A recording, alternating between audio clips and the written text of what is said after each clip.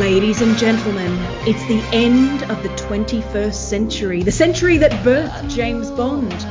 What is his life like heading into a new millennium? Indeed, will he even survive into a new millennium? Will any of us? Because the greatest existential threat to humanity is this year. It is the Venga Boys with We Like to Party, the Venga Bus is coming. But also, it is the Millennium Bug, a terrifying spectre of doom that hangs over everybody. And obviously sitting here in the ashes of 2020 was really something we'd probably much rather have again than everything else we're doing right now. It is time to discuss Pierce Brosnan's third James Bond film here on Raven Bond. I'm talking, of course, about The World Is Not Enough. I am Natalie Mohensky. That was a confused intro, but it's okay because with me to save the day is a man who very much likes to put on a white tuxedo, play a game of high card draw, then wind up taking a bath in a tub of his own caviar. It's Stuart Late. Hello, Natalie. Hello, everyone. Yes, that's my ideal Saturday night.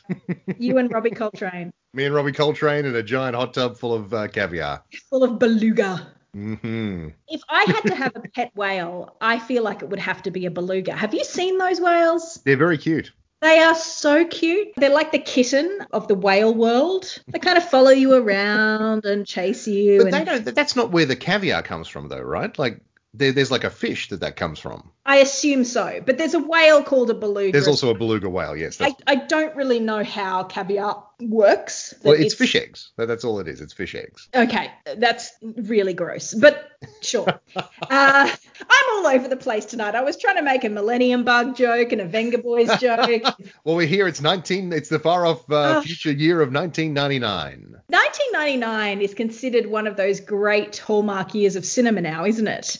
Like there's Is it? Yeah, I mean, the Matrix came out. That's The Matrix and Fight Club and American Beauty, although that's under a cloud now. But it's one of those years where a whole bunch of really interesting films came out, and you can listen to all manner of podcasts where they talk about the achievements of 1999 in cinema. And so this is a lot of competition for James Bond to come up against. And, let's be fair. The World Is Not Enough is not quite The Matrix. It's not quite Fight Club. It's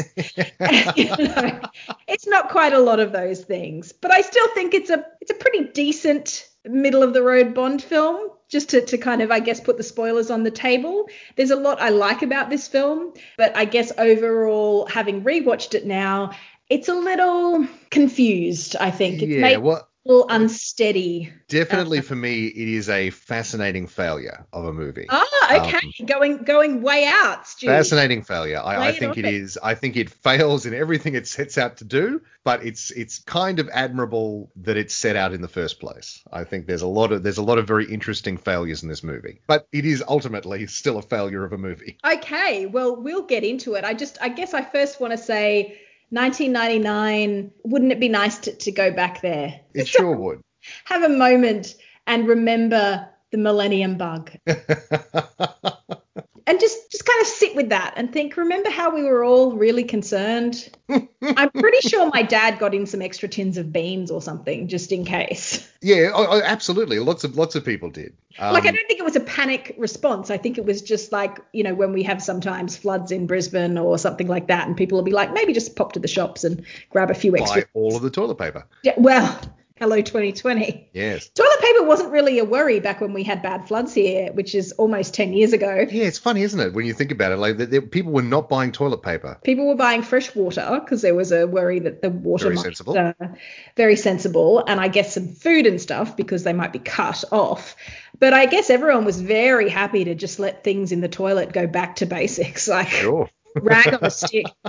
Rag on a stick. Or what do they use in Roman times? I think they use pine cones. If you weren't quite posh enough for wool or something like that, you got a pine cone.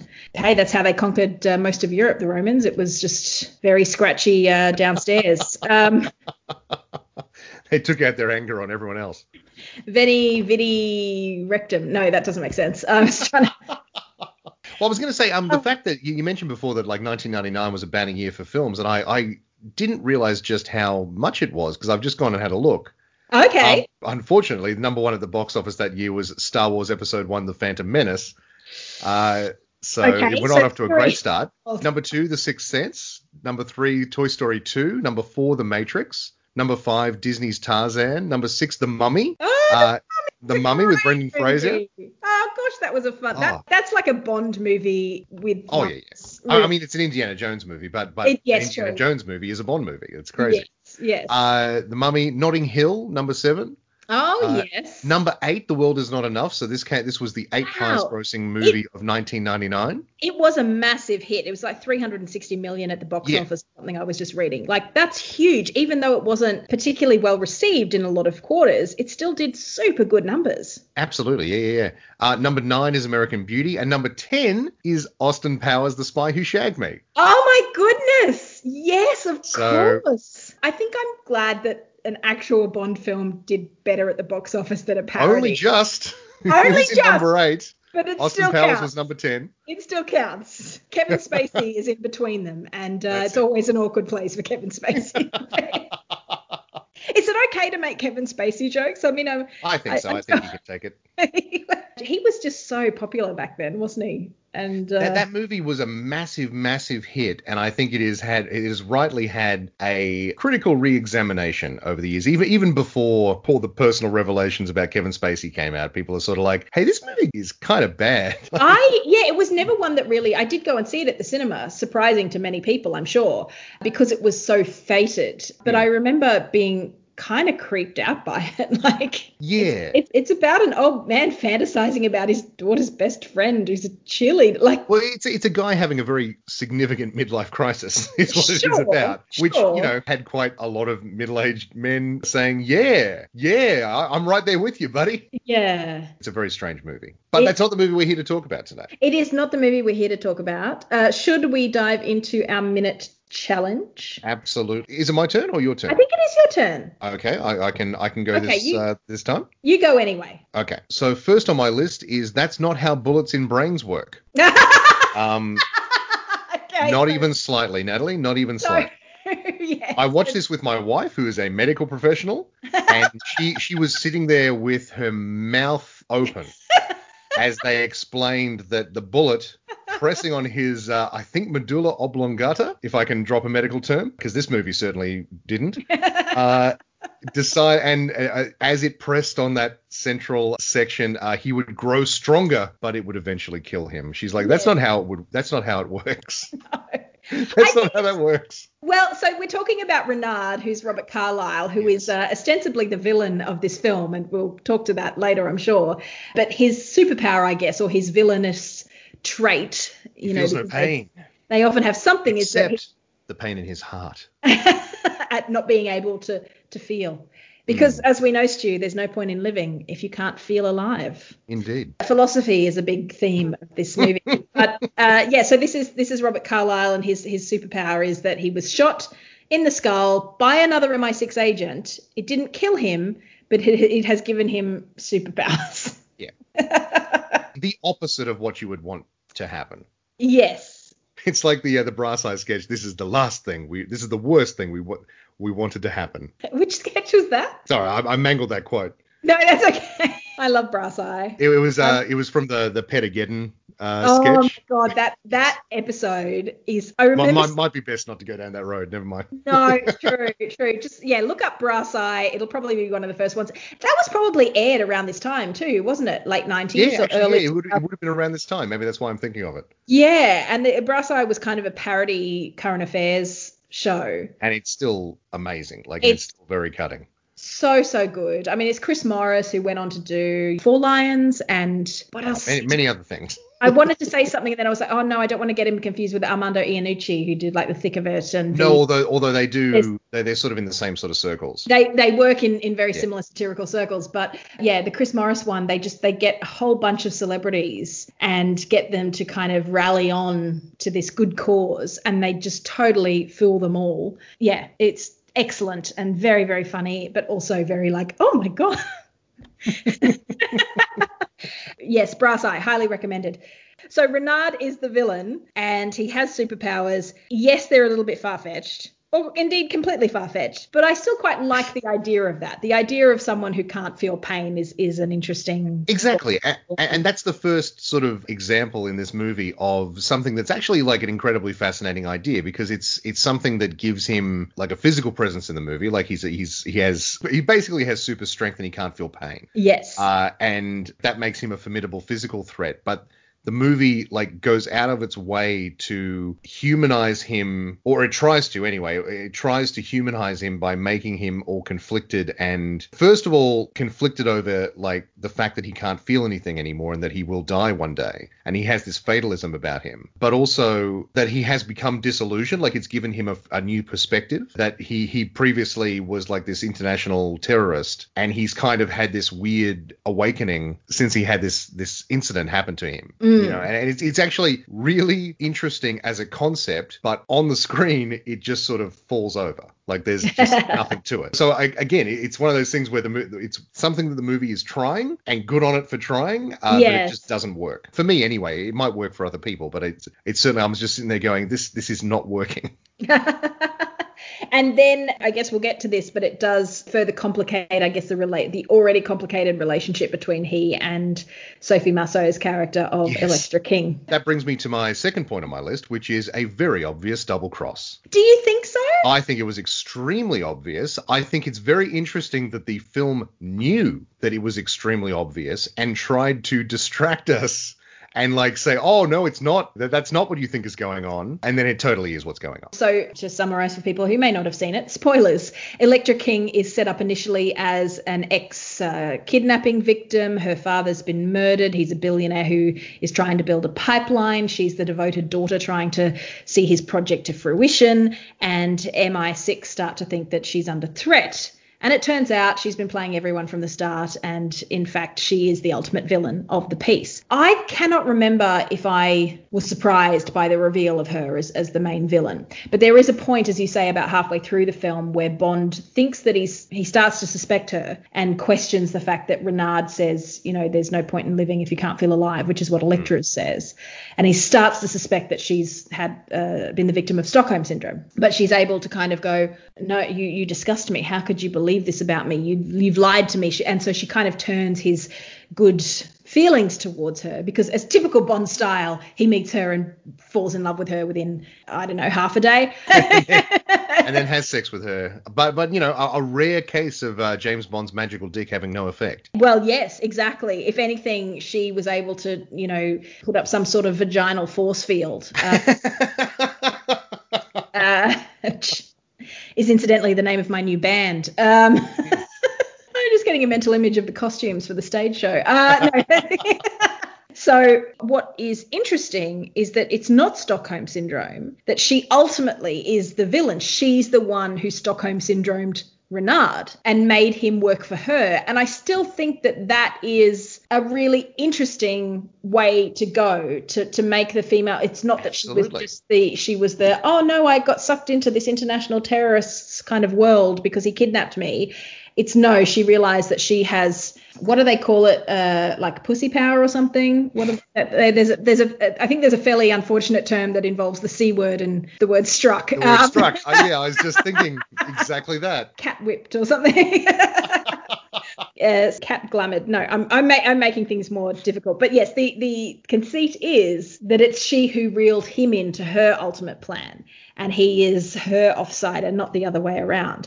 And I think that is singular in the Bond films, particularly for a female villain. We have had female villains before, but not to the extent of Elektra King. And I think that's to this film's credit. Yes, except like for me, it definitely, again, it's one of the things where it's just a swing and a miss. Like it's a really interesting idea, and it just falls flat. Like it just, nothing about it on screen is interesting, because they add the complication of, oh, is she a villain or is she secretly like Stockholm syndromed? And at what point do you have too many twists? You know, like they not only do they have the twist, they take you down the garden path and make you think that she's the villain. Then they say, no, she's not the villain. And then they reveal, haha, she was the villain all along. And then they add the extra twist of she wasn't Stockholm Syndrome. She was the villain all along, and she was the one who convinced Reynard to do everything. And it's like, it's too much. It's too much. Lose one of those twists. Yeah, I will say that one of the things that, on the rewatch of Tomorrow Never Dies last week, that really enamored me was how that Jonathan Pryce is the villain from the start. Yes. He's the villain from the start, and there's a certain charm in that simplicity. Yes. So it's a bit of a poison chalice when you do try to do something a little bit more interesting, a little bit more dynamic, a little bit more twisty-turny. And then is it that the fact that they attempted it that didn't work? Is it the fact that it didn't quite come off? Was it the writing? Was it the acting? I think it was the execution, because the idea of it is fine. Like, again, it's a really intriguing idea, but the way they did it was just the worst possible way they could have done it. And it's not that they can't do twists, because in GoldenEye, the villain has a massive twist, True. Like there's the sudden twist of, it's Alec Trevelyan. But here it's like, it's exactly who we thought it was. But also there's an extra little ripple to it. I wish I could remember whether I was convinced by her or not. I mean, I think the Bond formula tends to have the bad Bond girl and the good Bond girl. Yes. And I think probably based on the fact that she's French and mysterious, that Sophie Marceau falls into the bad foreign, isn't she? Bond girl. Well, she's just so entrancing. Exactly, like Sophie Marceau is entrancing. And I think she'd been in Braveheart at that point, or just a bit earlier, so she was probably had a bit of profile for that. But she was a famous French actress. I think she'd been in that Queen Margot film. I think that was her, which was an Oscar Best Language film winner. Look at me trying to be Best Pick Pod. You needed to have someone with a bit of that mystery that tends to play more favorably when they're, because I don't think she's supposed to be French. I think she's supposed to be sort of a Russian. Yeah, that church is meant to be like, well, it's in her home village or something. Like, yeah, she's in the Zhans, the Azerbaijan, Turkmenistan. Her people. Yeah. So the one thing, I didn't actually have this on my list, but at one point they go to Kazakhstan. Very nice. Yes, well, that's all I'll say about that. Her father's British. Her mother was, I guess, Eastern European, Azerbaijani, Kazakhstani, that region, Caspian Sea kind of region, but ethnic Slavic, I guess. That's what they are. I could be insulting so many people, but that part of the world. And so her whole motivation is to get sort of justice for her mother's side of the family, because they're the people who owned the oil. Her father just exploited that. I guess maybe a key reason why you might consider her the villain is because her name is Electra in Greek plays. Electra is the daughter of a king, and she King Agamemnon kills him in a slightly pseudo-sexual way. Yes. Basically, it's the opposite of an Oedipus complex, is an Electra complex, when you've got a woman obsessed with daddy issues, as we might call it. It's the same reason that the Marvel Comics character is called Electra. Oh, that's right. Yeah, that's the famous Jennifer Garner role. Well, yes, unfortunately. Yeah, and actually, that brings me to another point on my list, which is that there are still no good films with an Electra in them. Oh, that's so sad. It's a great name, Electra. And yet it's true. It's a great name. Yeah, it's an amazing name. But unfortunately, if you can think of a good film that has a character called Electra in it, call in, because I cannot. I've racked my brain. I can think of 3 movies off the top of my head with an Electra in them, and they are all stinkers. So, well, this one, the Daredevil one, and then the standalone Electra film. Standalone, that's right. Atrocious, Natalie. The worst fucking thing. Oh, really? Oh, just so bad. So bad. I didn't see that one. Yeah. I saw the Daredevil one. Yes. Because that was sort of pre the Marvel Cinematic Universe, I think. And it was all very exciting because it was Ben Affleck as Daredevil. Yeah. And like the fact that they were doing a Daredevil movie was like really, it's like, wow, they're really starting to mine the IP. Like they're getting down to some of these crazy characters. Little did we know. But like there's a lot to like about that movie, but it's not great. It's kind of messy. Apparently there's a director's cut that's a lot better. Okay. Because the studio got involved late in the game and sort of forced us several recuts onto it. So apparently the director's cut is a lot better, but I've never actually gone and watched it. Well, exactly. How much time do you want to give to director's cut? Exactly. The Ben Affleck superhero anything, really. But apparently it's the movie where they met. Oh, that's right, because they were married then for a long time. They were married for a long That's time, right. and Yeah. they only recently separated, which sucks, but oh well. That's Batfleck for you. Yeah, He has to be alone. It's all method. It is. So I guess I just to sort of finish off on Elektra, I probably am not quite as harsh as you with this one in terms of that element. I did have her on my list. I had her as a bait and switch. Yes, in hindsight, I can see it's definitely more obvious than I would like to think that it was. But I still want to give them points for trying. Well, and maybe that's the biggest insult of all. No, absolutely. But it's almost clever because they give you enough information to make you start suspecting her, and then they turn it on its head, and suddenly they make you question everything. So you're right there with Bond. You're with Bond. You're thinking of this as Bond's thinking about it, and you get confused and think you might be, overthinking it at the same time Bond does. So it's actually an interesting structure, and it's reasonably well done in that regard. But I just feel like it's too much. Like you either, you've got to get rid of one of the twists. Otherwise, it's just a hats on hats on hats. You can't keep like twisting your way. Otherwise, everything just gets tied up in knots. It's crazy. I have a question for you, just as an aside. What is it about James Bond kind of falling in love with women like Elektra, like really quickly? Well, he likes a femme fatale. Yes. I know it's a Bond movie, and of course he's got to. There's like generally a sexual attraction and sexiness, but with this one he really seems to totally fall for her.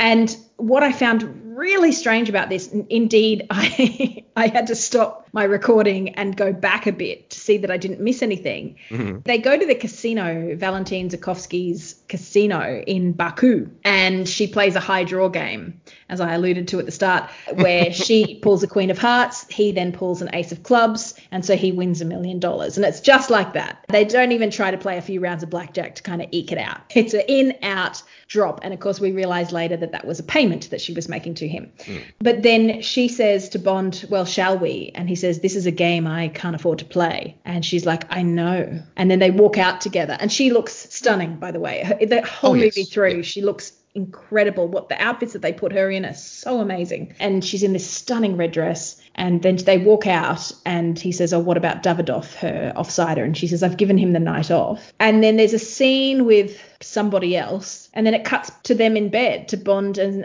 Elektra in bed. Yeah, it feels very perfunctory. There's not the draw of her. Like she's been sort of slowly seducing him, I guess. And particularly after the skiing accident, which I'll get to that because I have a point to make about that. Oh, yeah. But the fact that there's no kind of initial kiss or like a passion, it's just, they're in bed sort of making out and, there's ice, they're doing the whole ice thing and it's all very sensual because obviously Renard is a bit of a wet fish, clearly. Well, and not only that, like there's a lot of emphasis on the fact on like tactile, like feeling, like the ice is very much a tactile thing. Yes. She's completely absent from Renard. He can't feel things. Yeah, that's right.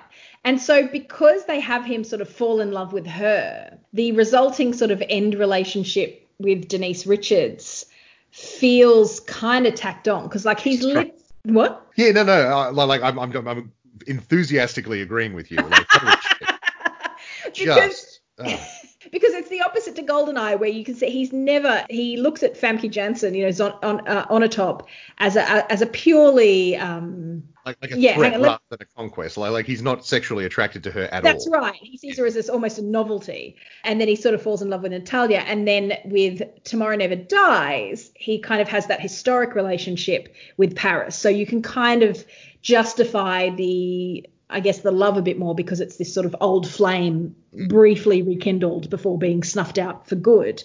And I think we mentioned this last week, or certainly from your perspective, the romance with Michelle Yeoh is not quite as convincing. And I think it's even less convincing this time around with Denise Richards. They have no chemistry at all. So it is like two marble statues pressing up against each other. It is ridiculous. I do feel like Denise Richards. No, let's get to that a bit later. But I just to focus on this fact that he has literally just had to kill Elektra King because she's about to send the submarine down. He says call Renard off and this can end. But she's like, oh, no, you wouldn't kill me. You'd miss me. And then he shoots her. He shoots her cold blood, dead, to stop her. But he is torn up by that. And he kind of, M sees him like touching her hair and... Well, can I just say, though, because M has no context for this whatsoever. She doesn't know at this point that they've had a relationship. So Bond has just shot the daughter of her old friend. Dead, and now he's like gently caressing her hair, and she has a look on her face that could be interpreted as like pity or shock, but it could also be interpreted as, what the hell are you doing, 007? Well, she does know that Elektra's the villain at this point, because... Yes, no, absolutely, but it's like, you know, the look on Judi Dench's face could either be, oh, you know, I can't believe what's just happened, but it could also be, why are you touching her hair? What's going on? Bond, did you sleep with her? I specifically asked you not to sleep with her.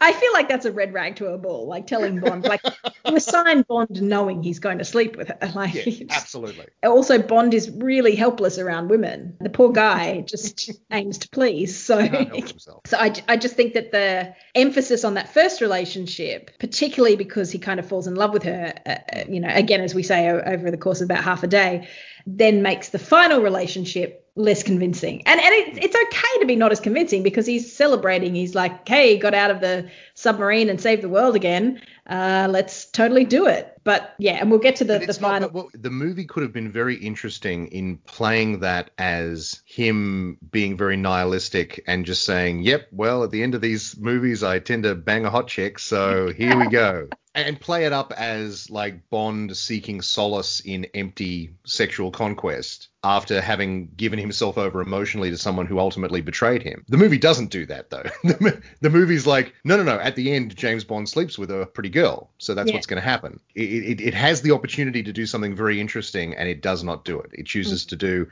an extremely safe and cliched thing. And a very, very infamous line, which... Oh, yes. Jesus Christ. I actually didn't write that down. I completely forgot about that. But yeah, like, do you want to talk about that line? Let's leave that to talking about Denise Richards, which I do want to do a bit more in detail. Okay. Just continue with your list. Well, I was going to say, well, just to the final point about Sophie Marceau. Did you like the way that Bond dispatched her?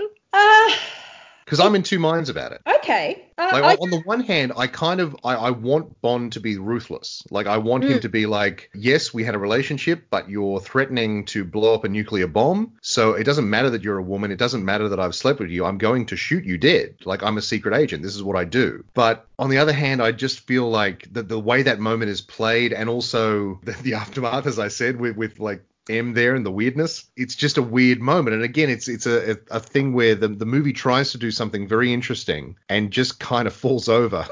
I can definitely see the aftermath stuff, but I think that given that she had tried to kill him so slowly with the garrote, I think that him dispatching her quickly, efficiently is much more his style. Like, I don't think I think he gave her a lot of chances, more chances than he did to other people in the film. and honestly, like for Bond and for action movies in general, like, you know, oh, you couldn't kill me, you'd miss me, and then he shoots her and he says, I never miss. Like, that's a great line. Yeah. It's just in service of a weird plot. So the next item on my list is Farewell Q. Yeah. Desmond Llewellyn, his final film. And now my understanding is that they did not assume that this was going to be his last film. Is that correct? No, absolutely. He died in a car accident not long after it premiered. Yeah. Which is just insane that they had that scene in the film where he's like, you know, always have an escape plan. Yes. Yes, and then slowly like lowers out of frame, and like you'd be hard pressed to think of like a better farewell for Q. Yeah, and of course he does say, I've tried to teach you two things, 007. One, never let them see you bleed. And which doesn't make any. When has he ever said that? Yeah, well, he's never said that. It would be more like things like, take care of my equipment and be responsible. Don't push buttons. Yeah. Or just, you know, I've encouraged you to be creative with things I've made for you, or something like that, you know, and I've been cranky at you, but ultimately proud of you, or something like that. You know what I mean? But yeah, it was just, I couldn't find much detail on why that scene got written the way it did. Desmond Llewellyn was well into his 80s. I guess they were just sort of hedging their bets, like they thought, Yeah, and maybe be around for the next one. Yeah, he was 85 when he crazy. died. Yeah, and it was, again, it's like the perfect send-off had you known that maybe he had illness and he had a limited time left. Yeah. And it's just such a really sweet coincidence that's the scene that they wrote for him and that it works as his farewell. As his farewell, yeah. But I think the idea was to have him back. I don't think that they would have, Die Another Day was 2002. He quite easily could have done another stint at 87, 88. Sure. Well, maybe they suspected that even if he hadn't have died immediately, he might not have been able to, or, might not have wanted to. Yeah. That must have been part of the discussion. And to have him, have an offside or to have a succession plan. Well, yes, exactly, because of course the other side of this is that we get introduced to R, yes. Which is a joke in this movie and then not a joke in the next movie. Yes. That his code name is R, and it is of course John Cleese, one of my all-time favorite comedic actors. Not really selling me on this particular one. He's definitely hitting the old classics in this particular movie.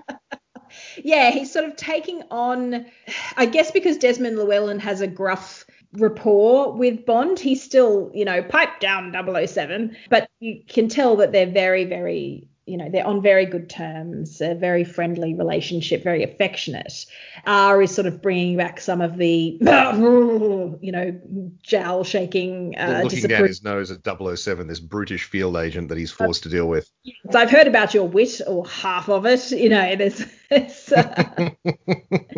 but yes, it's supposed to add, I guess, because the Q scenes are often the comic relief, and this one is so comedic. You've literally got a bagpiper shooting bagpipe guns,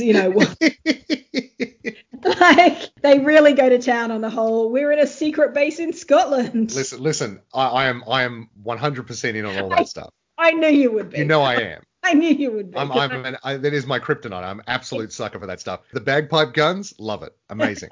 Because it's the same. It's Elon Doonan, which I've been to, but it's the MacLeod residence from Highlander. Yes, exactly. Yeah. It's kind of used so much in years ago when Greg from the Smart Enough to Know Better podcast and I went to Scotland for the first time together, and we were in a bus on this weed bus kind of little trip around Scotland, and the guides put on music.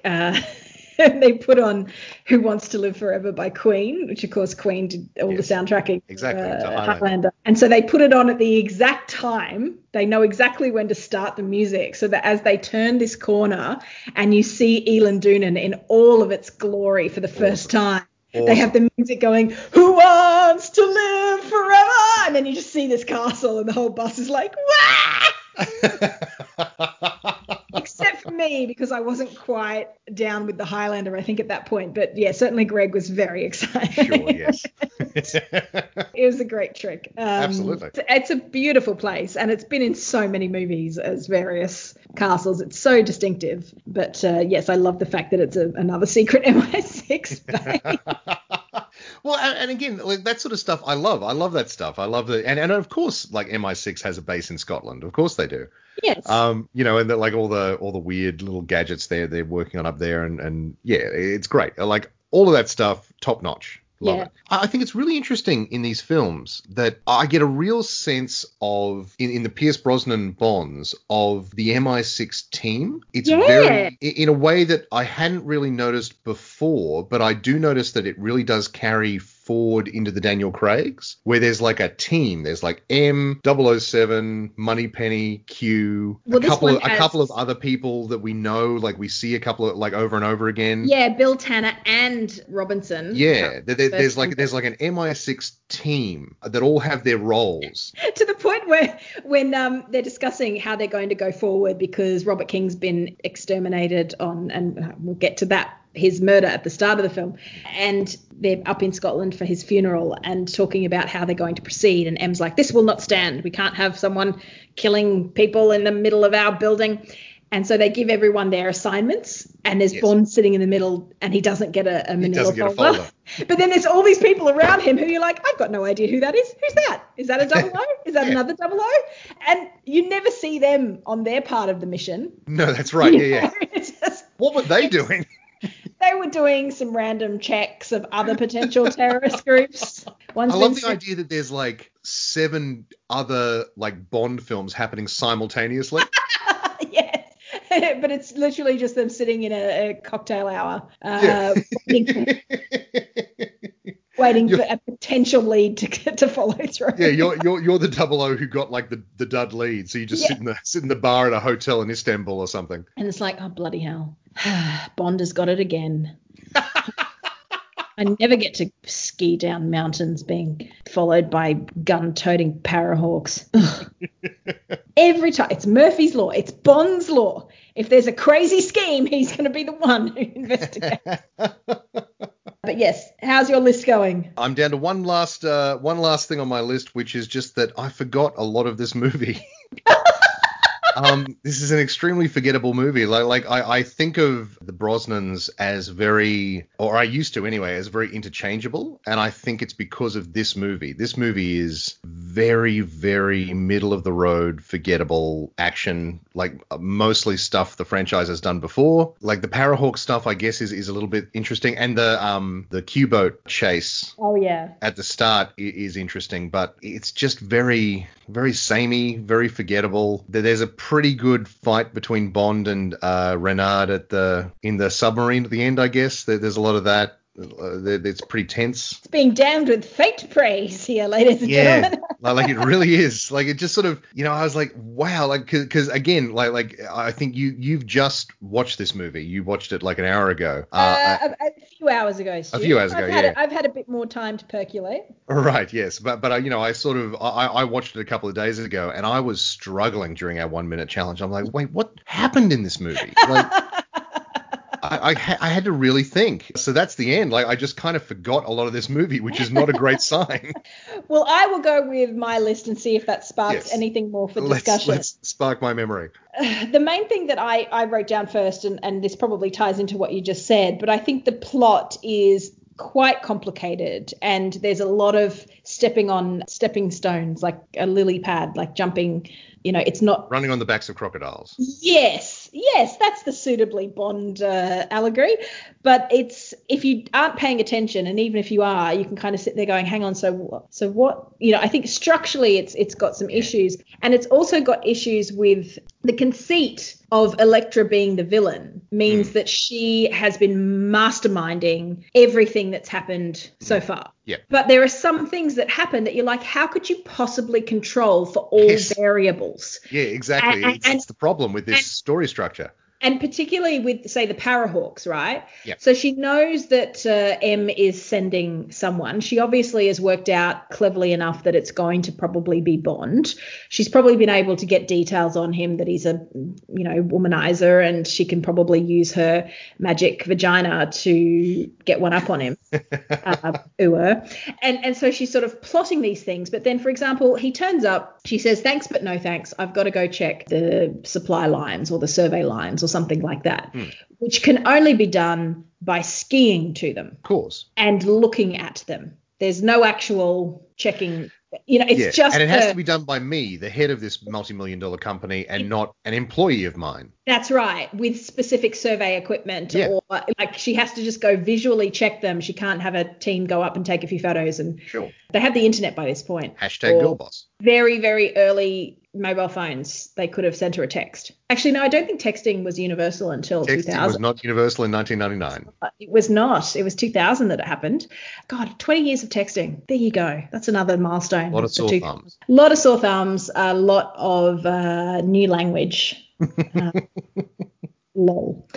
So they go to look at the supply lines, and it's just her and Bond. The helicopter doesn't even seem to follow them. It just vanishes. They have to jump out of the helicopter because it can't land, but it can the winds are high enough that the helicopter can't land, but it can hold steady so that they can just jump out of the bloody thing. Jump out and go down. And again, remember how I talked about it, I think in For Your Eyes Only, how Bond is wearing just a really outrageous striped blue beanie? Yes. I said, and just they have to stop doing that because you can't have Bond in a beanie. He's not wearing a beanie. Did you notice? Yes, I noticed. Yeah, they're like up in the Caucasus Mountains or something. Yeah, they're not putting Pierce Brosnan in a beanie. And they're not wearing, she's wearing this very slim line skiing outfit and he's wearing his, sexy new jacket and he's all in black. As I said, they have to move to having Bond all in black. And it's like, there's no way that would be enough warmth for them. But anyway, that aside, they have to be sexy movie stars. I get it. So the Parahawks arrive to take them out, to shoot them. And this is clearly after the fact. You go back and you think about it and you go, well, hang on. So this is an attempt on her life. They ski away. The Parahawks are shooting at them, ostensibly with real ammunition. Bond is a factor that they don't, I guess they either assumed that they would take him out or he would be murdered there and then she would be able to report back to M that, she didn't. But how it ends is an avalanche of sorts, like a small avalanche where Bond deploys his jacket, which as Q demonstrated has a big puffy ball, which acts like a safety barrier. And then she freaks out inside because, she was a former kidnapping victim. So she's kind of a claustrophobic attack, saying she can't breathe. Say she manipulates all of that. How was she to control all those variables? How was she to know that they wouldn't actually shoot Bond? Or does she have to rejig her plan once he survives? Was he supposed to die there? And then she's like, well, hang on, how else do I manipulate him? But she also kind of needs him alive so she can then kill him off later. Yes. In pipeline with the plutonium. How was she to know that he would get out of bed with her? Because they go to bed together after the casino visit. And then he gets out of bed and goes to investigate the assistant Davidoff. He finds out that Davidoff's got the body of this Russian scientist in the boot of his car, throws the body out, jumps in himself, follows him to this airport, jumps in the plane, pretends to be this Russian soldier, and then Renard later says to him, oh, you've done exactly what I wanted. You've been working for me. You got me the money at the start, and now you've got me. Like, they've controlled a lot of variables, Stu. Yeah. No, they absolutely have. How were they going to know that Bond was absolutely put back on the case? I mean, I guess it's a Bond movie, but yeah, there's a lot of things that had to go right for them, for their plan to work. And it's the trouble with this sort of story structure where, you do the big reveal, I was the villain all along. And then, you kind of start thinking about it. You're like, wait a second, but that would mean that that happened, but you knew that was going to, what? None of this makes any sense. Yeah. So you needed to have a crash landing avalanche ending to that Parahawk chase. And then you see, the scientist talking to Renard when they reveal Renard, who's just hanging out at a 24-hour fire pit, basically. So, yeah, exactly. Yeah, he's just in a big... It's like they couldn't meet in a hotel room. They had to take him to Welcome to the Devil's Breath. Let me tell you about how... Is that where he lives? Like in a weird, fire cave? He lives in a fire cave. Oh, there's no reason for him to be there. Do you notice how his reveal was very similar to Yanis's? Like the way Yanis kind of walks out into the light of the graveyard in Russia, and Renard walks out into the light of this fiery devil's breath. Sure, except somehow the cave or the hangar that Yanis walks out of is far more impressive than the weird tiny opening that Renard comes strolling out of. It looks like something out of a playground or something. And I just love the way he has to narrate. I guess it's that Bond thing too of going, this is this natural gas emission, and Hindu pilgrims would come here to test their devotion by holding the scalding rocks in their hand. Look, let me hold a scalding rock so you can see that I feel no pain. It is quite OTT. I didn't hate it, but it is very... we must meet at this point. We can't just meet in a hotel. We have to meet in a suitably spooky place. What I love is that in that scene, as far as the audience knows, Elektra is not a villain. And so both of the guys are acting like they're going to get caught. Like it's people will know that I've stolen things from the company and blah, blah, blah. It's like, but Elektra knows that Elektra's working with Reynard. Why would they have to hide anything? Or do they know? Or do they not know that she's working with Reynard? Yeah. And if not, why? Why? Why would you have that extra complication? I don't understand. That's so true.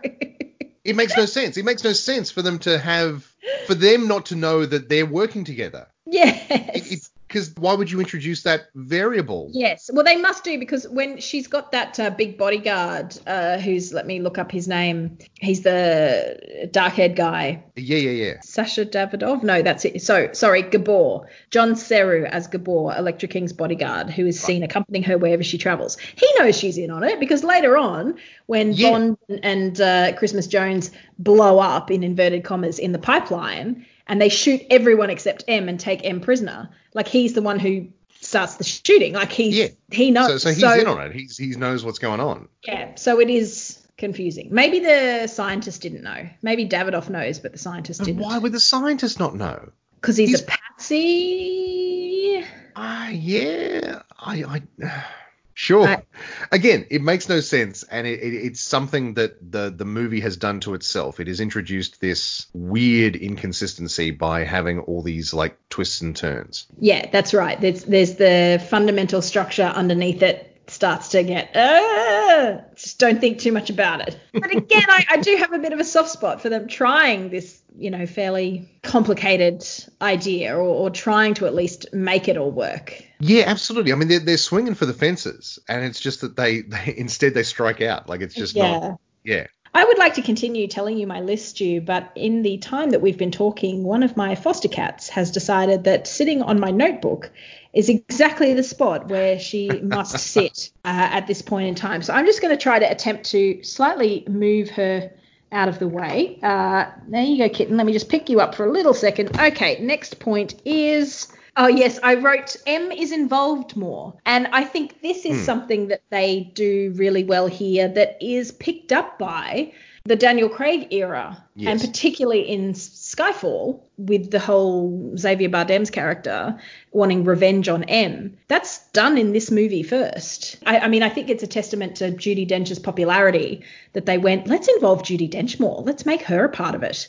Because typically M would be seen at the very start, giving Bond his mission, and then maybe at the end poking his head in and going, stop having sex with that woman, Bond. even though by now he should know that is M's role in these movies. But until she starts to become, a political tool, it's her decision to stop Robert King paying for Electra's ransom. Sure. To try to give them time to catch Renard, that Electra's like, well, screw you, I'm going to now kill you quite spectacularly in revenge. And I think that they pick that up and do more with that. Well, I don't think it's new and original when they do it in the Daniel Craig films. It starts here. No, absolutely. Yeah, I mean, this is definitely the first time that Judi Dench as M gets involved personally with a mission. And again, like it's something, it's experimental. It's something that the franchise had never really attempted before. Yeah, she goes into the field. Yeah, exactly. And not just to sit in a MI6 remote base under a pyramid. No, yes. Not that there's anything wrong with that. No, I'm very on board with secret pyramid bases, as you well know. We both are. It's a classic ingredient that we both adore. Oh, yes. They're very much just replicating The Office in an exotic locale, whereas this is going, I have to go into the field, I have to be on the ground, I've got to help out Electra because I feel guilty that I didn't help save her earlier and her dad died in my office. Yeah. I didn't get the thing with the clock. She needed to get the clock, but I didn't know what for. Oh, she needed to get the batteries. That's right. Yeah, she used the battery to fire off the locator card. Sure. And I quite like that she did a bit of she did some spycraft, I guess, or certainly, like she using ingenuity to get the tracker working again. That's very good. Yeah, she's like self-reliant, and she's not, because she's been poised as the statistician, the accountant, but she's actually got some good sense in terms of being a spy, which is great. So she's able to, if it wasn't for her doing that, then they wouldn't have found her. Because they make that reference with Robbie Coltrane, where they're like, there's all these places that a sub could go, but it's only when they get her signal that they realize, okay, it's there. But then they don't even need to, because Goldie, the rapper, sets off his bomb, and then they just immediately capture Bond and Christmas Jones and take them to the Maiden Tower anyway. So to the place where they needed to be. The place where they needed to be. So that was a little bit fudged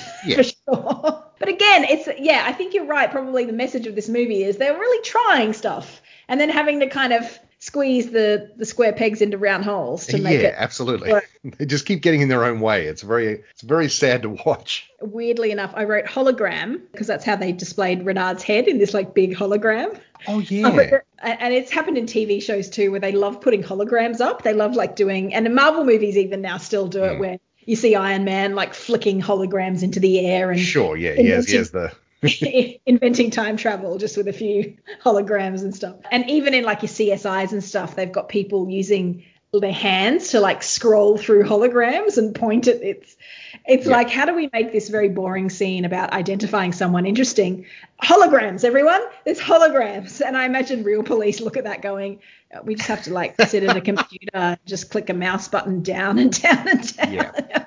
But I did love the way that they have the bullet going through the head. And then the other thing about that, where Bond is trying to realize that the $5 million paid, which ties back to the pre-credit sequence, but the money that Bond recovers at the start of the film, pre the title sequence, it's £3 million and £30,000 and £30, like 30303030, and that he puts that into an exchange rate, and it's exactly $5 million. Yes, I know. $5 million, sorry, US. It's a good thing there weren't any big movements on the stock market. Exactly. Between, And it's very confusing when Elektra's abduction happened. When he pulls up her file, it's got a photo of her, and it mentions, I saw it briefly as it flashed by, it mentioned her age is 21 and the fact that her earlobe was taken. So it actually does say earlobe, and I'd never noticed that before because she doesn't reveal that she has the earlobe missing until later on, or at least reveals that she made them do it.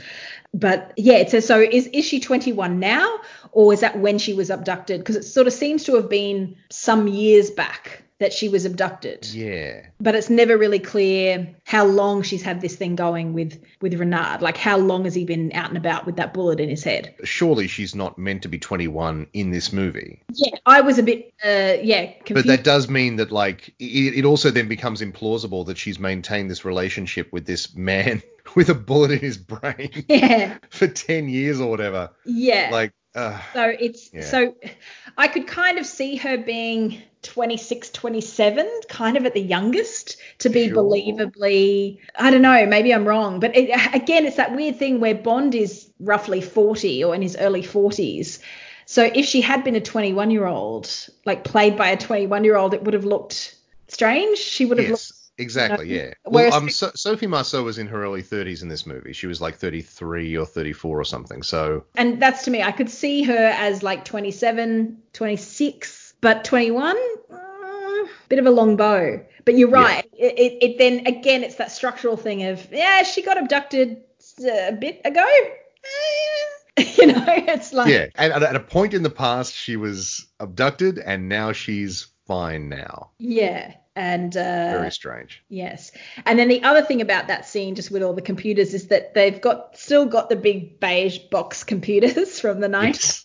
Yes. Bless them. Oh, that's how I learned. Well, I mean, that was the computers that were around, Natalie. That's what computers look like. We had big beige boxes. Yeah. But you notice that Bond is using them as touch screens. So he's like zooming in and touching the things. And it's like that all would have been programmed to respond to him touching it, like touch it now and it'll zoom in and touch it, because they weren't touch screens back then. No, absolutely not. No, this was science fiction. But it's just something that I never noticed before and totally rings true as something they would do to go, oh, look, these computers are advanced. They're touch screen. Yeah, you can touch them. You can touch the big CRT monitor. Exactly. I use Apple MacBooks and they still aren't touchscreen. The iPads are, obviously, and a lot of the other laptop notebook hybrids are touchscreen. Sort of hybrids, yeah. But mine is still not a touchscreen. And thank goodness, really, because it gets grubby enough without my fingers. Exactly, yeah. All over it. Pouring at it all the time. So that was some fun tech stuff that I noticed. Also, Rocket Boat. Yes. We had Stealth Boat last year, and then last week, with Tomorrow Never Dies. Now we've got Rocket Boat. Rocket Boat. Which, as Q later says, is his fishing boat for his retirement. Apparently his fishing boat needs a dive function. I mean, sure. You want to get to the fish, Natalie. It's true. This is another movie where Pierce Brosnan is wet a lot in this movie. And again, he's extremely wet in this opening sequence. In this opening sequence and in the closing sequence on the submarine. Like, he's wet a lot. He does the full swan dive into the water. So, yeah. Thank you, Pierce. Thank you for taking that bullet and just letting yourself be dripping, soggy, and I don't know. It's an attractive look. You've got these really, good-looking, dark-haired men. I mean, look. Glistening. I'm all about it, but we know that. There's nothing wrong with it. That opening sequence was the longest so far in a Bond film. I was going to say it goes for a long time. Yeah. It's a full action sequence. It's 14 minutes. By comparison, I think the GoldenEye one is about 9-10, that whole thing in Russia, the 1986 thing. Now, the reason why they were going to end it at the Bilbao sequence. So you know how he goes and gets the money from Bilbao and you see the Guggenheim in the background and he gets the money and the woman says, would you like to look at my figures? And he says, I'm sure they're perfectly rounded. And then he uses his glasses to blow up his gun and kill some people and then rappels out of the window. That's where they were going to cut it and go to credits. But when they did initial testing audiences, everyone went, oh, it's a bit dull. And to be fair, it kind of is. It's quite a low-key start. It is for a Bond film. It is quite a low-key start. It's a bit of spy work for sure, but it's just a cool gunfight and then he rappels out the window. Cool. So then they went, okay, well, let's move the credits till after the scene on the Thames with the boats chasing each other. So that whole segment was moved into the pre-credit sequence just to get the excitement of that boat chase. But of course that means that they have to introduce M and they have to introduce Mr. King and have the money blow up and, they have to kind of get into full plot. Before the titles. They can get to the action sequence and then have, the titles finally after Bond falls onto the Millennium Dome. And that really does set this movie in time and place. Oh, and you wonder how much the City of London paid them to feature the Millennium Dome. Because the Millennium Dome, I think is it called the O2 now? Is that what it's called? Anyway, it was built for the Millennium Dome. It was like an exhibition and it had various things in it. And the structure itself still exists and is now a key exterior feature of the O2. Yes, which is the big music sort of performance venue. But yeah, the exhibition inside was dropped and apparently it didn't get the numbers that it anticipated. It was supposed to draw all these crowds for the big end of the century sort of party. Yeah, it's the O2 Arena now. But it was very controversial because it cost a shit ton of money. Yeah. and everyone went, why are we paying all this money for something nobody really wants? And you wonder how much that they sort of went, well, if we get it in a Bond film. Yeah, people will like it then, right? See it, Personally, just love that they go from this quite impressive, really, like high-speed boat chase to a hot air balloon. Yes, and she thinks she's going to get away somehow. Yeah, she's like, I'll get away on this. This will be great. Yeah. And so she has to kind of blow herself up because clearly some plane would come past and just go, all right then. Like she'd come down in a field and everyone would just be waiting for her. Because it's a hot air balloon. It's not. It's a hot air balloon. It's very slow. Yeah. That's my point. It's very slow, Natalie. But again, it's one of those things that sort of makes me wonder. Like the film sets up that Renard is such a horrible person or such a terrifying figure that she'd rather kill herself than tell Bond anything. But then we find out that it's all Elektra. Well, I think he was. I think that's the point, is because he kidnapped her as part of a terrorist plot, and he'd been in, as Bond says, all the usual vacation spots like Afghanistan and Iraq and Iran and Serbia, I think maybe, the Balkans. So it's all the kind of 90s hotspots. I think he probably was a big, scary terrorist guy, and he dined out on that even once he got cat thrashed, I think is the term. I think I heard that from Tom Baker in that Monica the Glen show, I think I remember. Right. It's imagine Tom Baker going, I believe the term is cat thrashed. I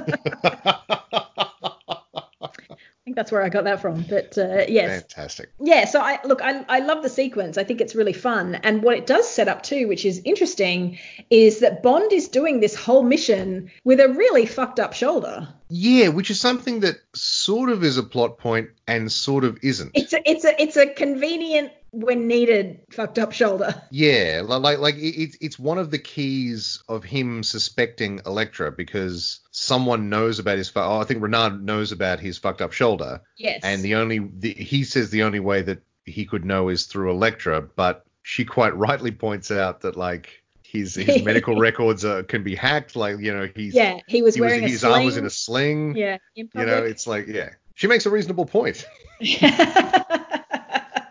Turns out she's just manipulative and lying, but like it's a reasonable point. Exactly. And I do like the fact that it allows Pierce to do some of that really hurt-faced acting that you brought up during GoldenEye. Yeah. All about that. Loves a lot of grimacing. He lands. Like you believe that someone is pressing on his fucked up shoulder. Yes. But it's sort of to counter him to Renard, you know, it's to show that I think if I was to try and get a bit deep and proper film analytical about it, you would say that it shows him to be someone who is alive. You know, he can feel the pain. Absolutely, yeah. He's not a robot like Renard. He's, you know, able to feel pain and yet push beyond it because he's James Bond. That is something that the film clearly intended, and you still have to go for a long walk to make it work. Oh, I thought I was being really deep. No. You absolutely like you are going where the film needs you to go, but the film is asking you to take a very long walk to get where it wants you to go. Yes, and it is interesting that it's one of those injuries where it's a broken collarbone or a dislocated collarbone or something. So he's still able to work with it. But the way he shrugs off that sling at the very start to hook up with the sexy doctor is. Yeah, it's just like, that's very Bond. That's very Bond. I was, very happy with that. Mostly because, as we've seen previously, like it really does help that the woman is into it too. Yes, she is. She's a very forward medical professional. Then she has that little moment with Moneypenny later on. Yes, that's right. But she's obviously got a history with Bond because she says to him, like, you'll have to call me this time or something. And he's like, oh, absolutely, I will. Never calling her again. Until the next time I need a medical. I like it a lot. So I do like that opening chase. I think it's really fun and it is inventive and it does a boat chase in a different way. This is the thing. I can remember at the time that boat chase was very famous because obviously they had to shoot it on the Thames. Yes. And so there was all this news footage and paparazzi photos of them filming that sequence. Yeah. And it was sort of like free publicity for the movie in a way. I was really excited to see this movie when it first came out. Can you imagine now doing that? Because there would be so much more with mobile phones and Twitter, and like it'd be so much harder to even. Well, they would probably shoot it all on the soundstage. Yeah, but it's the glory of it that you can see so many sights and sounds of London as you go past. You know, it's like, oh look, I'll never go there again thanks to COVID-19, but it's nice to dream. I hope that's not true, but who knows. Robbie Coltrane, I like that they brought him back in this film. I think Tom Salinsky, when we were doing GoldenEye, says his character is not as much fun in this one, and I think there's probably an argument for that. But it's also nice that he has a bit of a story. He's part of Elektra's operation in a way, but he's not fully in it, and he helps in the end to take her down and gets a bit of a heroic death. So Bond's kind of a dick to him for no reason. Yeah. I just think like he's constantly pointing guns at him. Yes, well, that whole sequence where he goes, because you sort of forget about him for a while, and then after the pipe bomb explodes, he says, I think there's something here I'm overlooking, and she says plutonium or something, and then he goes, no, caviar. And then they go to his factory and it gets attacked by Renard's men, and Bond is able to somehow fight them all off, even though his car gets sawn in half. They get attacked by giant saws that I think must be made out of lightsabers because they just slice through anything. Yes, everything else is made of butter, and and the thing is that his car is destroyed. But at the very end of the film, when they're zooming in with the heat-seeking technology, they find his car. Yeah. He has a backup, Istanbul. I guess. He has a backup, or he's had his repaired by an incredibly good. Yes. I was going to say knocking shop, but that's not what a mechanic is. That's not what a mechanic is called, Natalie. What am I thinking of? That is a different type of establishment. A very different type of establishment. This still somewhere you can get Service. a loose change. Yeah, yours is better. So his car gets destroyed, but somehow is miraculously back in one piece by the end of the film. And it doesn't really say how they get out of that factory, because his car, Robbie Coltrane's car, gets sunk in the water. He goes in the water. Bond's car gets cut in half. And helicopters are destroyed. So I don't know how they get back to the city or wherever they have to go next. They swim. I mean, what? He's there to interrogate Zukovsky about his relationship to Elektra. They then have a big fight with Renard and the saw choppers.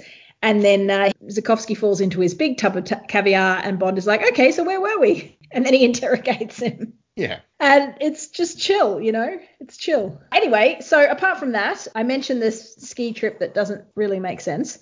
What is going on with the plot? Mentioned the caviar. Let's then get to Denise Richards and Christmas Jones and talk a bit to that. The elephant in the room. So according to the Wikipedia page, it says that Richards stated that she liked the role because it was brainy, athletic, and had depth of character in contrast to Bond girls from previous decades. Richards stated that a lot of viewers made fun of the character's attire, but that these Bond girls are so outrageous, and if I did really look like a scientist, the Bond fans would have been disappointed. Writer Ben Busty stated in a Yahoo Movies article that it's clear that Eon were never aiming especially high with this character, since they reportedly auditioned Tiffany Thiessen, who you might remember from Saved by the Bell. I know. I'm familiar with her work. And Jerry Ginger Spice Halliwell for the role. Oh my God! And this would have been like peak Spice Girls. It is post Spice Girls, because she left the Spice Girls in '98, I think. Right, okay. So that would have been pure stunt casting at that point. Absolutely. But can you even imagine? Hello, I'm Jerry. Hello, I'm a nuclear physicist. So I think maybe compared to that, Denise Richards is looking kind of good. Sure. But she did get a lot of flack. She was one of the main things that people pointed out as not being... She's an easy target. That's what I think. I think it is a bit unfair. I think she copped a lot that's... Oh, no, I think it's fair. Oh, okay. I just think she's an easy target for the general missteps of this film. It's not her fault that this film is like a mess. Yes. So it says here that Richards was widely criticised for not being credible in the role of a nuclear scientist, with Variety calling her the least plausible nuclear physicist in the history of movies, who makes even the electrochemist Elizabeth Shue played in 1997's The Saint sound like a Nobel laureate.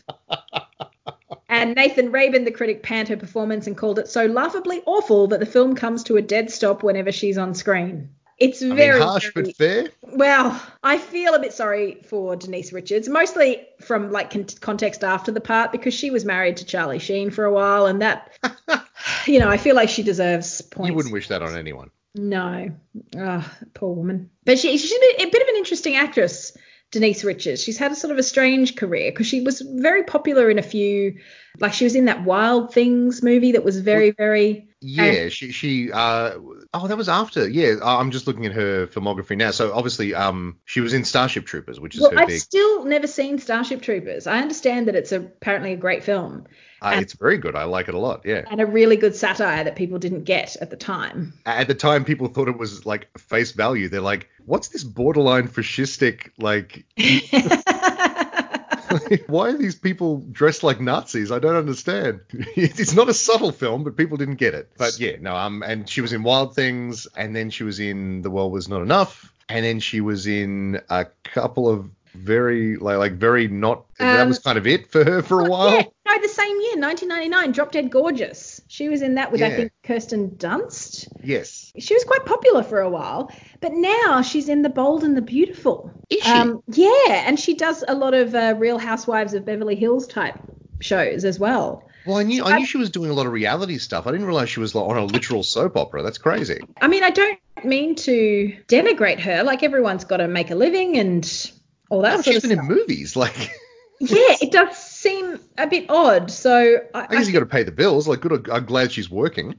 I don't know. I feel a bit kindly towards Denise Richards, because I think yes, she may have been miscast, but at the same time, look, Nicole Kidman was the sexy brain surgeon in Days of Thunder. Hollywood is known to do this kind of stunt casting where you get someone very, sexy and put them in cute outfits. And do you know what I think it is too? Is the fact that Sophie Marceau is a genuinely great actor. Yes. And so, like, she's one of the two main sexy Bond girls in this movie, and the other one is Denise Richards. And so when Denise Richards is like, "You don't look Russian," it's like, yep, okay. And this is what I mean with American Bond girls. They just don't, and maybe this is perception from me as an Australian. I think it would be the same if there was an Australian Bond girl. I think it could be really jarring, but maybe not for the rest of the world. But for me, I think it would be jarring to have someone going, James, even if it's a nice Australian accent, not like, hey, Jim, mate, get over here. or like a Kath and Kim style, excuse me, James, but I don't think Em would be very happy with you. Look at me trying to improvise and not being able to. It's been a week. But hit that rising inflection. Sophia, yes. My name is Bond. Well, Mr. Bond, if you could just step over there, please. Bond, James Bond. Oh, that's nice. Different, isn't it? Yeah, that's unusual. Stop eating my dippity bix, Bond. Sorry, I'm just quoting Kath and Kim now. God rest him. You can just imagine Sharon Strzelecki getting a crush on James Bond and making him play netball or something. So bring Kath and Kim back and do that storyline. Absolutely. But yes, so there's definitely something when someone like Sophie Marceau, who was so elegant and French, and again, I don't mean to essentialize, or I'm talking from an admiring sense Sure. She's got this cool beauty, she's, this placid lake that indicates swirling depths beneath, Yes. And then you've got Denise Richards going, hey, someone's going to have my ass. It's jarring compared to that. While dressed like Lara Croft. And the thing is that Jill St. John is in Diamonds Are Forever, if you compare. Her only other real Bond girl is Plenty O'Toole, who's also American. So you have kind of two brash Americans being brash That's American. True. So it doesn't seem to clash as much. But when you've got a really beautiful, exotic European or South American, like, for example, in Live and Let Die, not Live and Let Die, License to Kill, you've got Lupe, who's kind of that exotic South American. And then you've got Pam Bouvier, who's a very straight-talking North American. It does clash a bit. It sort of plays that up a bit more. Well, but I think that's the exception that proves the rule, though, because in that film, like, I don't have a problem with either of their performances. No.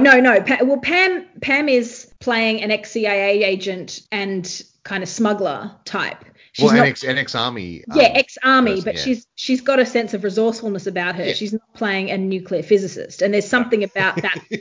If Denise Richards had come in as ex-CIA agent turned nuclear smuggler, I think that would have played fine. I think it's just the fact that people can't seem to picture women A as scientists or B as good-looking scientists. So that's true. There's definitely a bit of sexism that feeds into that criticism. Having said that, she's also not particularly strong in the role, but I don't know if that's entirely her fault. Like, the role clearly wasn't written to be the most strong. Like, if you think about Lois Charles, who's probably the closest that you get, she's an astrophysicist, she's a space scientist in Moonraker.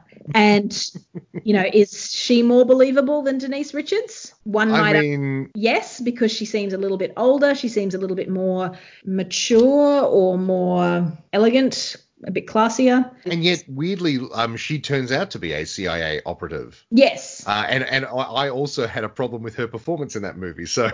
Oh, yeah, good point. Interesting. So I guess it's a bit of a chicken and egg scenario. Is it what came first, sort of the underwritten role or the bad, acting choices? I don't really want to condemn Denise Richards too much because feminism. No, well, totally. And also, she comes in for a lot of personal criticism for her acting in this movie, and it's like, she's not the worst thing in this movie.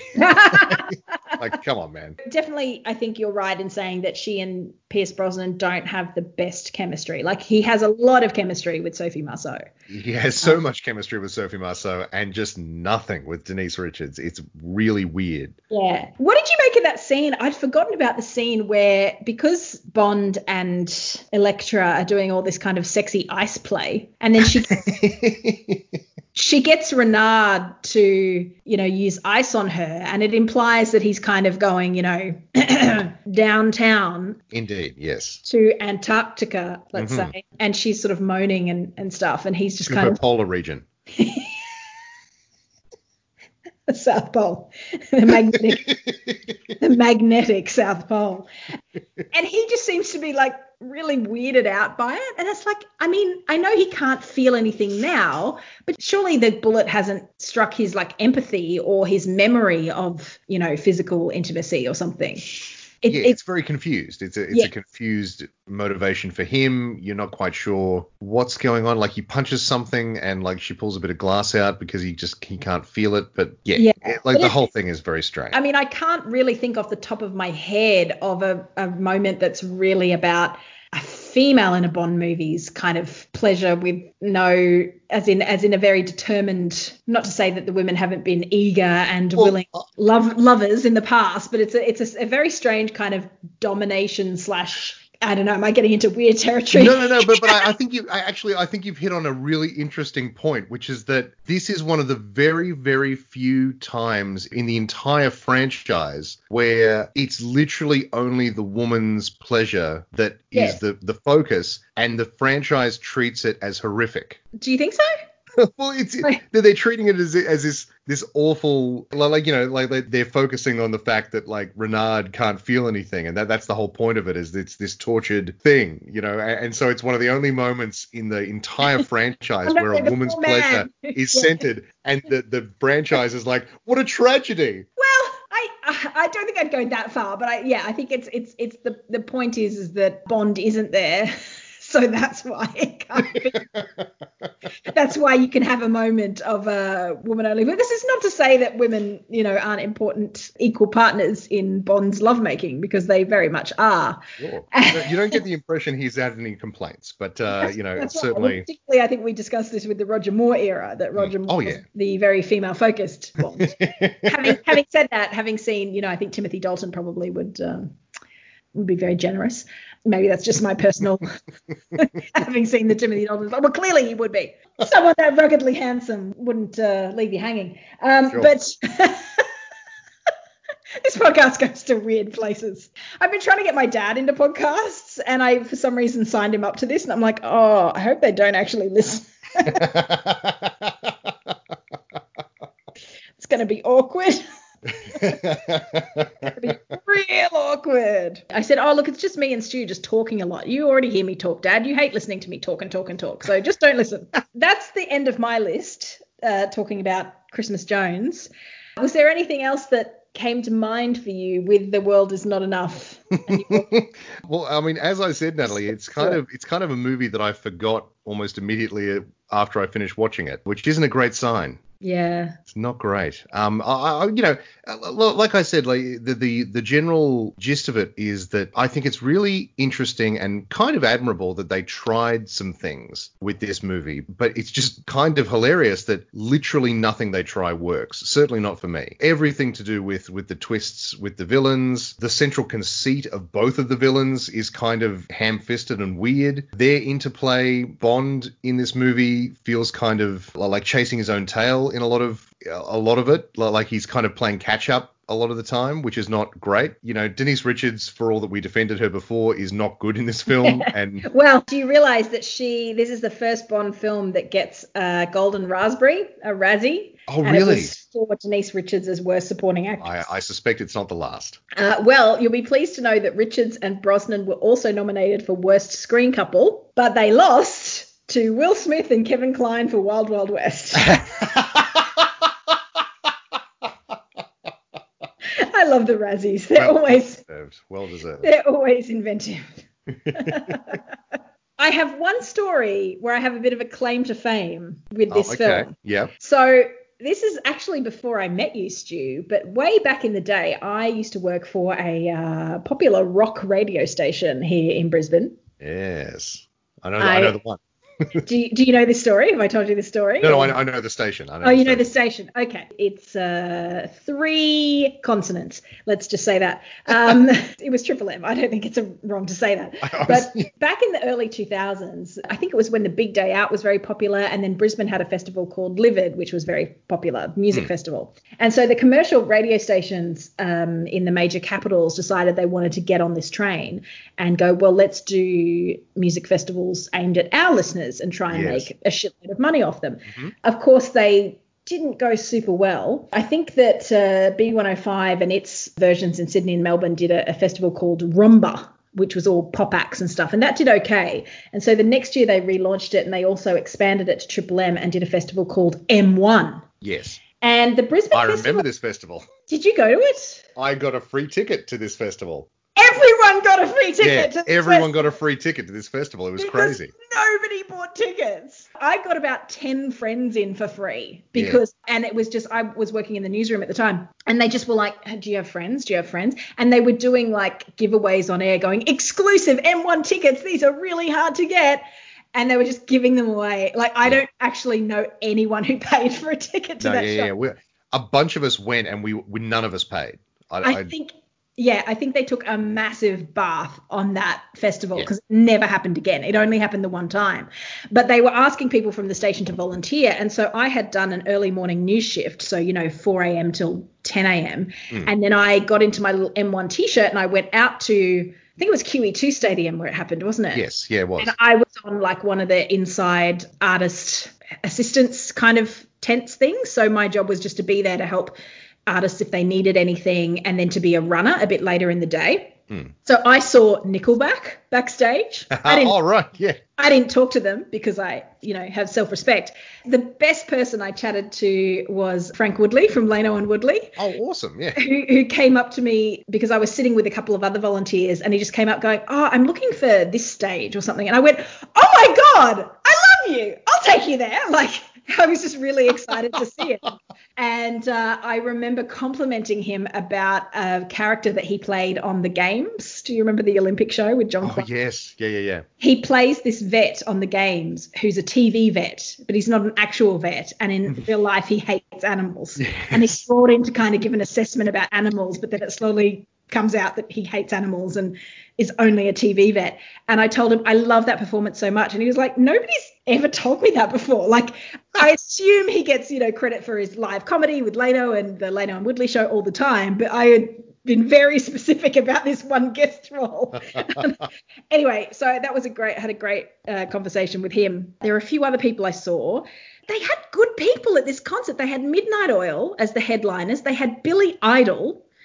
They also had like a small, crappy second stage where they put a lot of the smaller bands. And I'm talking like really small. I'm talking like the size of my living room, my flat. It was a weird setup because like other festivals have like multiple stages and you've got your big stage and then you've got like a medium stage and then you've got like a little like tent. Yeah. This one just had the giant stage for the main acts and then like this tiny little stage at the other side of the field. It was inside. Weird. Yeah, it was really weird. And they did comedy there earlier in the day and then brought on other bands. And I remember introducing like this band. Someone was like, we need someone to introduce this band. Does anyone want to introduce this band? Like, it was clearly organization had not been. I went, oh man, because I emceed and did improv and stuff at the time. I was not scared of a microphone, so I was like, ladies and gentlemen, please. And like there were literally 20 people standing there because everyone else was outside or in the stands.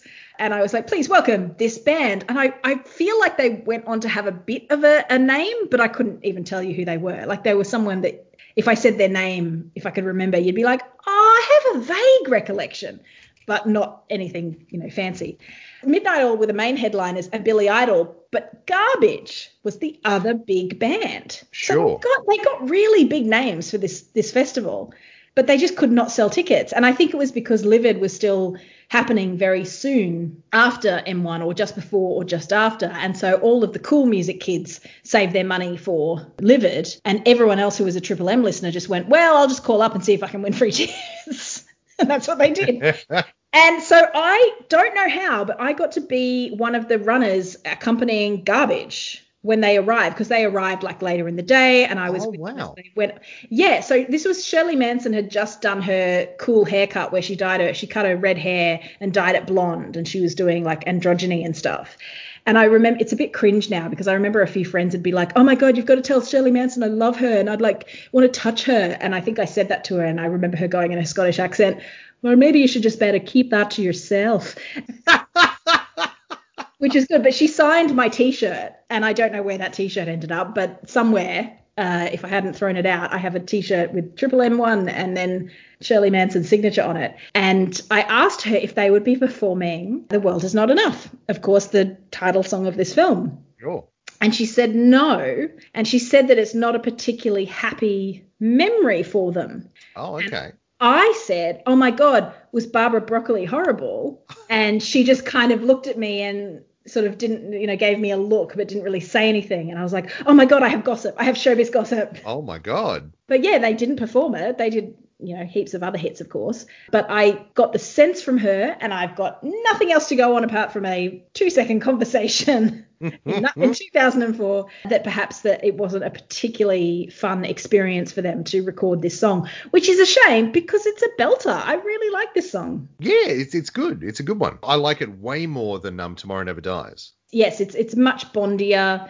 It's co-written with David Arnold, who composed the score, and Don Black, and it is ranked by IGN, whoever they are, as the 9th best James Bond film. And in 2012, Grantland ranked the song as the 2nd best Bond song of all time, behind only Goldfinger. Wow, that's insanely high. Yeah, that's really high. Like I'd throw it in the top 10 for sure, but I don't think I'd put it ahead of Live and Let Die, because I was going to say, like, that's a list that also includes like Live and Let Die by Sir Paul McCartney. You know that, right? Live and Let Die.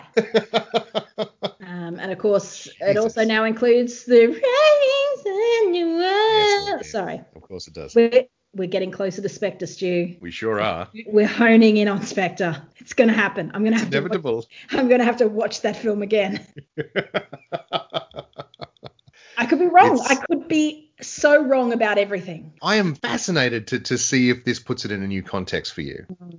I am too. I'm looking forward to it. But before we get to that, we have to finish off the Brosnan era with Die Another Day. We certainly do. Before we get to that, we need to rank this movie. Yes.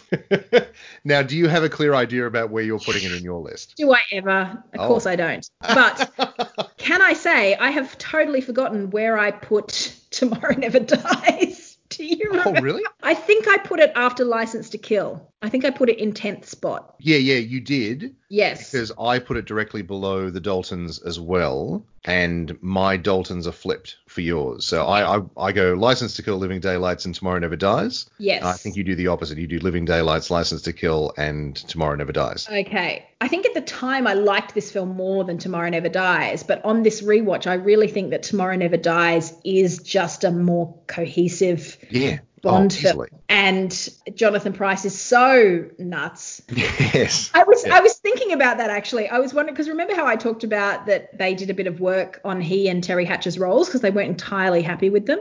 I wonder if his performance was born out of I don't really like this role, so fuck it, I'm just going to chew the scenery. This role is very underwritten, so I'm really going to have to like chew some scenery to make sure that it works. I'm just going to have the time of my life. Either way, whatever motivated him, it's so in your face that I love it. Absolutely. So I think this will have to go further down. I don't think I can put this higher than On Her Majesty's Secret Service. Definitely not. Which is 11 on my list, but I think I could put it higher than Thunderball. Okay, well, that's fair. Remember, Thunderball's a lot higher on my list than it is on yours. It's much higher on your list than it is on mine. It's currently at 13, so I think I could definitely shove it in under On Her Majesty's Secret Service and put it in at 13th place. Very nice. Well, there's not enough. That's not a bad spot. I feel like it could be a lot lower as well. Do I want to put it lower? I see this movie put quite high on some rankings, and I see it put very low on some rankings. I've seen it put very low. I've some rankings have it as the worst film. That's insane. This is a perfectly workmanlike Bond film. This is not a disaster by any means, but it is a failure of a film. Like I just. And it's interesting because it's like, well, should I put it under Thunderball then? Because I do think that Thunderball still works as a film. This film is the same length as Thunderball. No, actually, Natalie, I'll just stop you there. I don't think that's really? true. Let me just check my notes here. I think, yes, actually, The World Is Not Enough. What's the runtime that you have there it's for? 2 hours and 8. Yeah, so, 125 minutes. Yeah. So Thunderball is actually 3 weeks long. 3 weeks. Yeah. It's a 21 days long. I mean, it still is astonishing to me. The length of that film. It was a very experimental move. Again, thematically tying it into this film, they were trying something. They were. I think in that case, as in this, they failed very badly. Well, I wonder if, maybe they could have cut out like maybe 5 or 6 hours out of that 3 weeks just to tighten it a bit. Yeah, I think that might have made the difference. You feel like there was a bit of fat there that they could have. In the end, there was definitely felt too bloated to me. I think that the full 3 weeks was just not really warranted. I think so many underwater scenes. What do they say about you need to do something for 3 weeks and it becomes a habit? So thankfully, Thunderball didn't become a habit for me. And for Eon Productions. Yes. So yeah, I think that again, I sort of have snookered myself because I think possibly You Only Live Twice is maybe a better film than this, but then I have put Thunderball ahead of that, and I think it might. Look, I'm going to be happy. I'm going to happily put it in at 13th. I think I like Electra King. I like the boat chase. I think it is probably, it's hard, isn't it? Because some of these lower ones, you're like, well, it maybe wasn't as confusing. Is it better than For Your Eyes Only? Now I'm thinking maybe I have to drop it down a bit further and put it. I put it under For Your Eyes Only, and then I still have it in front of The Man with the Golden Gun, and I would still watch The Man with the Golden Gun. But again, it's really difficult trying to work out. The Man with the Golden Gun is it's not even a full proper movie. It's sort of it's pieces of a movie sort of placed together. Christopher Lee. Well, it does. No, absolutely. It has an incredible villain that is completely wasted in an extremely mediocre movie. Can I put this above Thunderball and You Only Live Twice? That's where I'm sitting at. Would I watch this more than? I'm just going to go with putting it in 13th place, and I'm going to stop talking and let you decide, because otherwise I'm going to be here all night. Well, now I've got some thinking to do, because I put it so this is definitely towards the bottom of my list. I kind of did the opposite of what I normally do, which is I normally start from the top and work my way down. So is it a better movie than Goldfinger? Absolutely not. Yes. What a ridiculous thing, and so then you go down the list. I kind of did the opposite with this one, because I was like, it's a bad movie. I don't like it. I like a lot of what it's trying to do, but what actually ended up on the screen is kind of a dreary, bland mess. And so I was like, what if we just work up from the bottom? So my bottom film obviously is Thunderball, my most hated film. Could this finally be the one to crack the Thunderball? No, absolutely not. So I definitely like this movie far more than Thunderball. Poor Thunderball. Next one's A View to a Kill, a mess of a movie, aggressively bad in many respects. So it's definitely better than this. Man with a Golden Gun, yeah, it's better than that. Then you hit Never Say Never Again and Octopussy in the 16th and 15th spots on my list. And that's where I hit my problem, because I was like, I think it's better than both of those. And my tentative placement was in my number 15 spot, just below You Only Live Twice. So I've got You Only Live Twice, The World Is Not Enough, Octopussy, Never Say Never Again, and then the rest. I think I'm okay with that, but is this a better film than Octopussy? I like things? Yes. I mean, it is, isn't it? It does have the bait and switch villain thing, but at least it doesn't have the confused three-pronged villain attack. Yeah. Bond is not in a clown makeup. That's true. Jesus Christ. Actually, no, you've convinced me. Yeah. Okay. As much as Tom Salinsky convinced us that the clown makeup was indeed justified. Sure. Yeah. Absolutely. I still, it's a low point for the series. And obviously, like, then you hit above it is You Only Live Twice, which, as I always say, has a spaceship that eats other spaceships, which is a very, very big selling point for me. So I think that's where it has to go in number 15. Okay, 15th for you, 13th for me. We're very similar. We're in the same ballpark, and I think that kind of fits where we are with it, because you like this movie slightly more than I did. I do, and I think that where you sort of see them trying for things and failing and judge them on the failure, I judge them on the effort, because I'm I'm a nicer person than you, Stu. I think we all know that. Sure, absolutely. I'll happily admit that. Oh, don't even be silly. I'm a trash bag. There's a YouTuber I like watching who does merch, and one of her T-shirts just says garbage person. That's how she refers to herself and her viewers. And I'm like, I want a garbage person T-shirt. All right, so we have progressed further on. We are now 19 films down, and next up we have Bond 20, which was a big deal. The 20th film in the franchise, and it's Pierce Brosnan's last. Will it be his best? Spoiler. Probs not. Spoiler, no. So we will be back next week with Die Another Day. I'm very excited to talk about Madonna's involvement and her theme song, which I think is vastly underrated, and I will defend that, so that's a spoiler. Okay, well, we could definitely have a talk about that. But until then, I'm Natalie.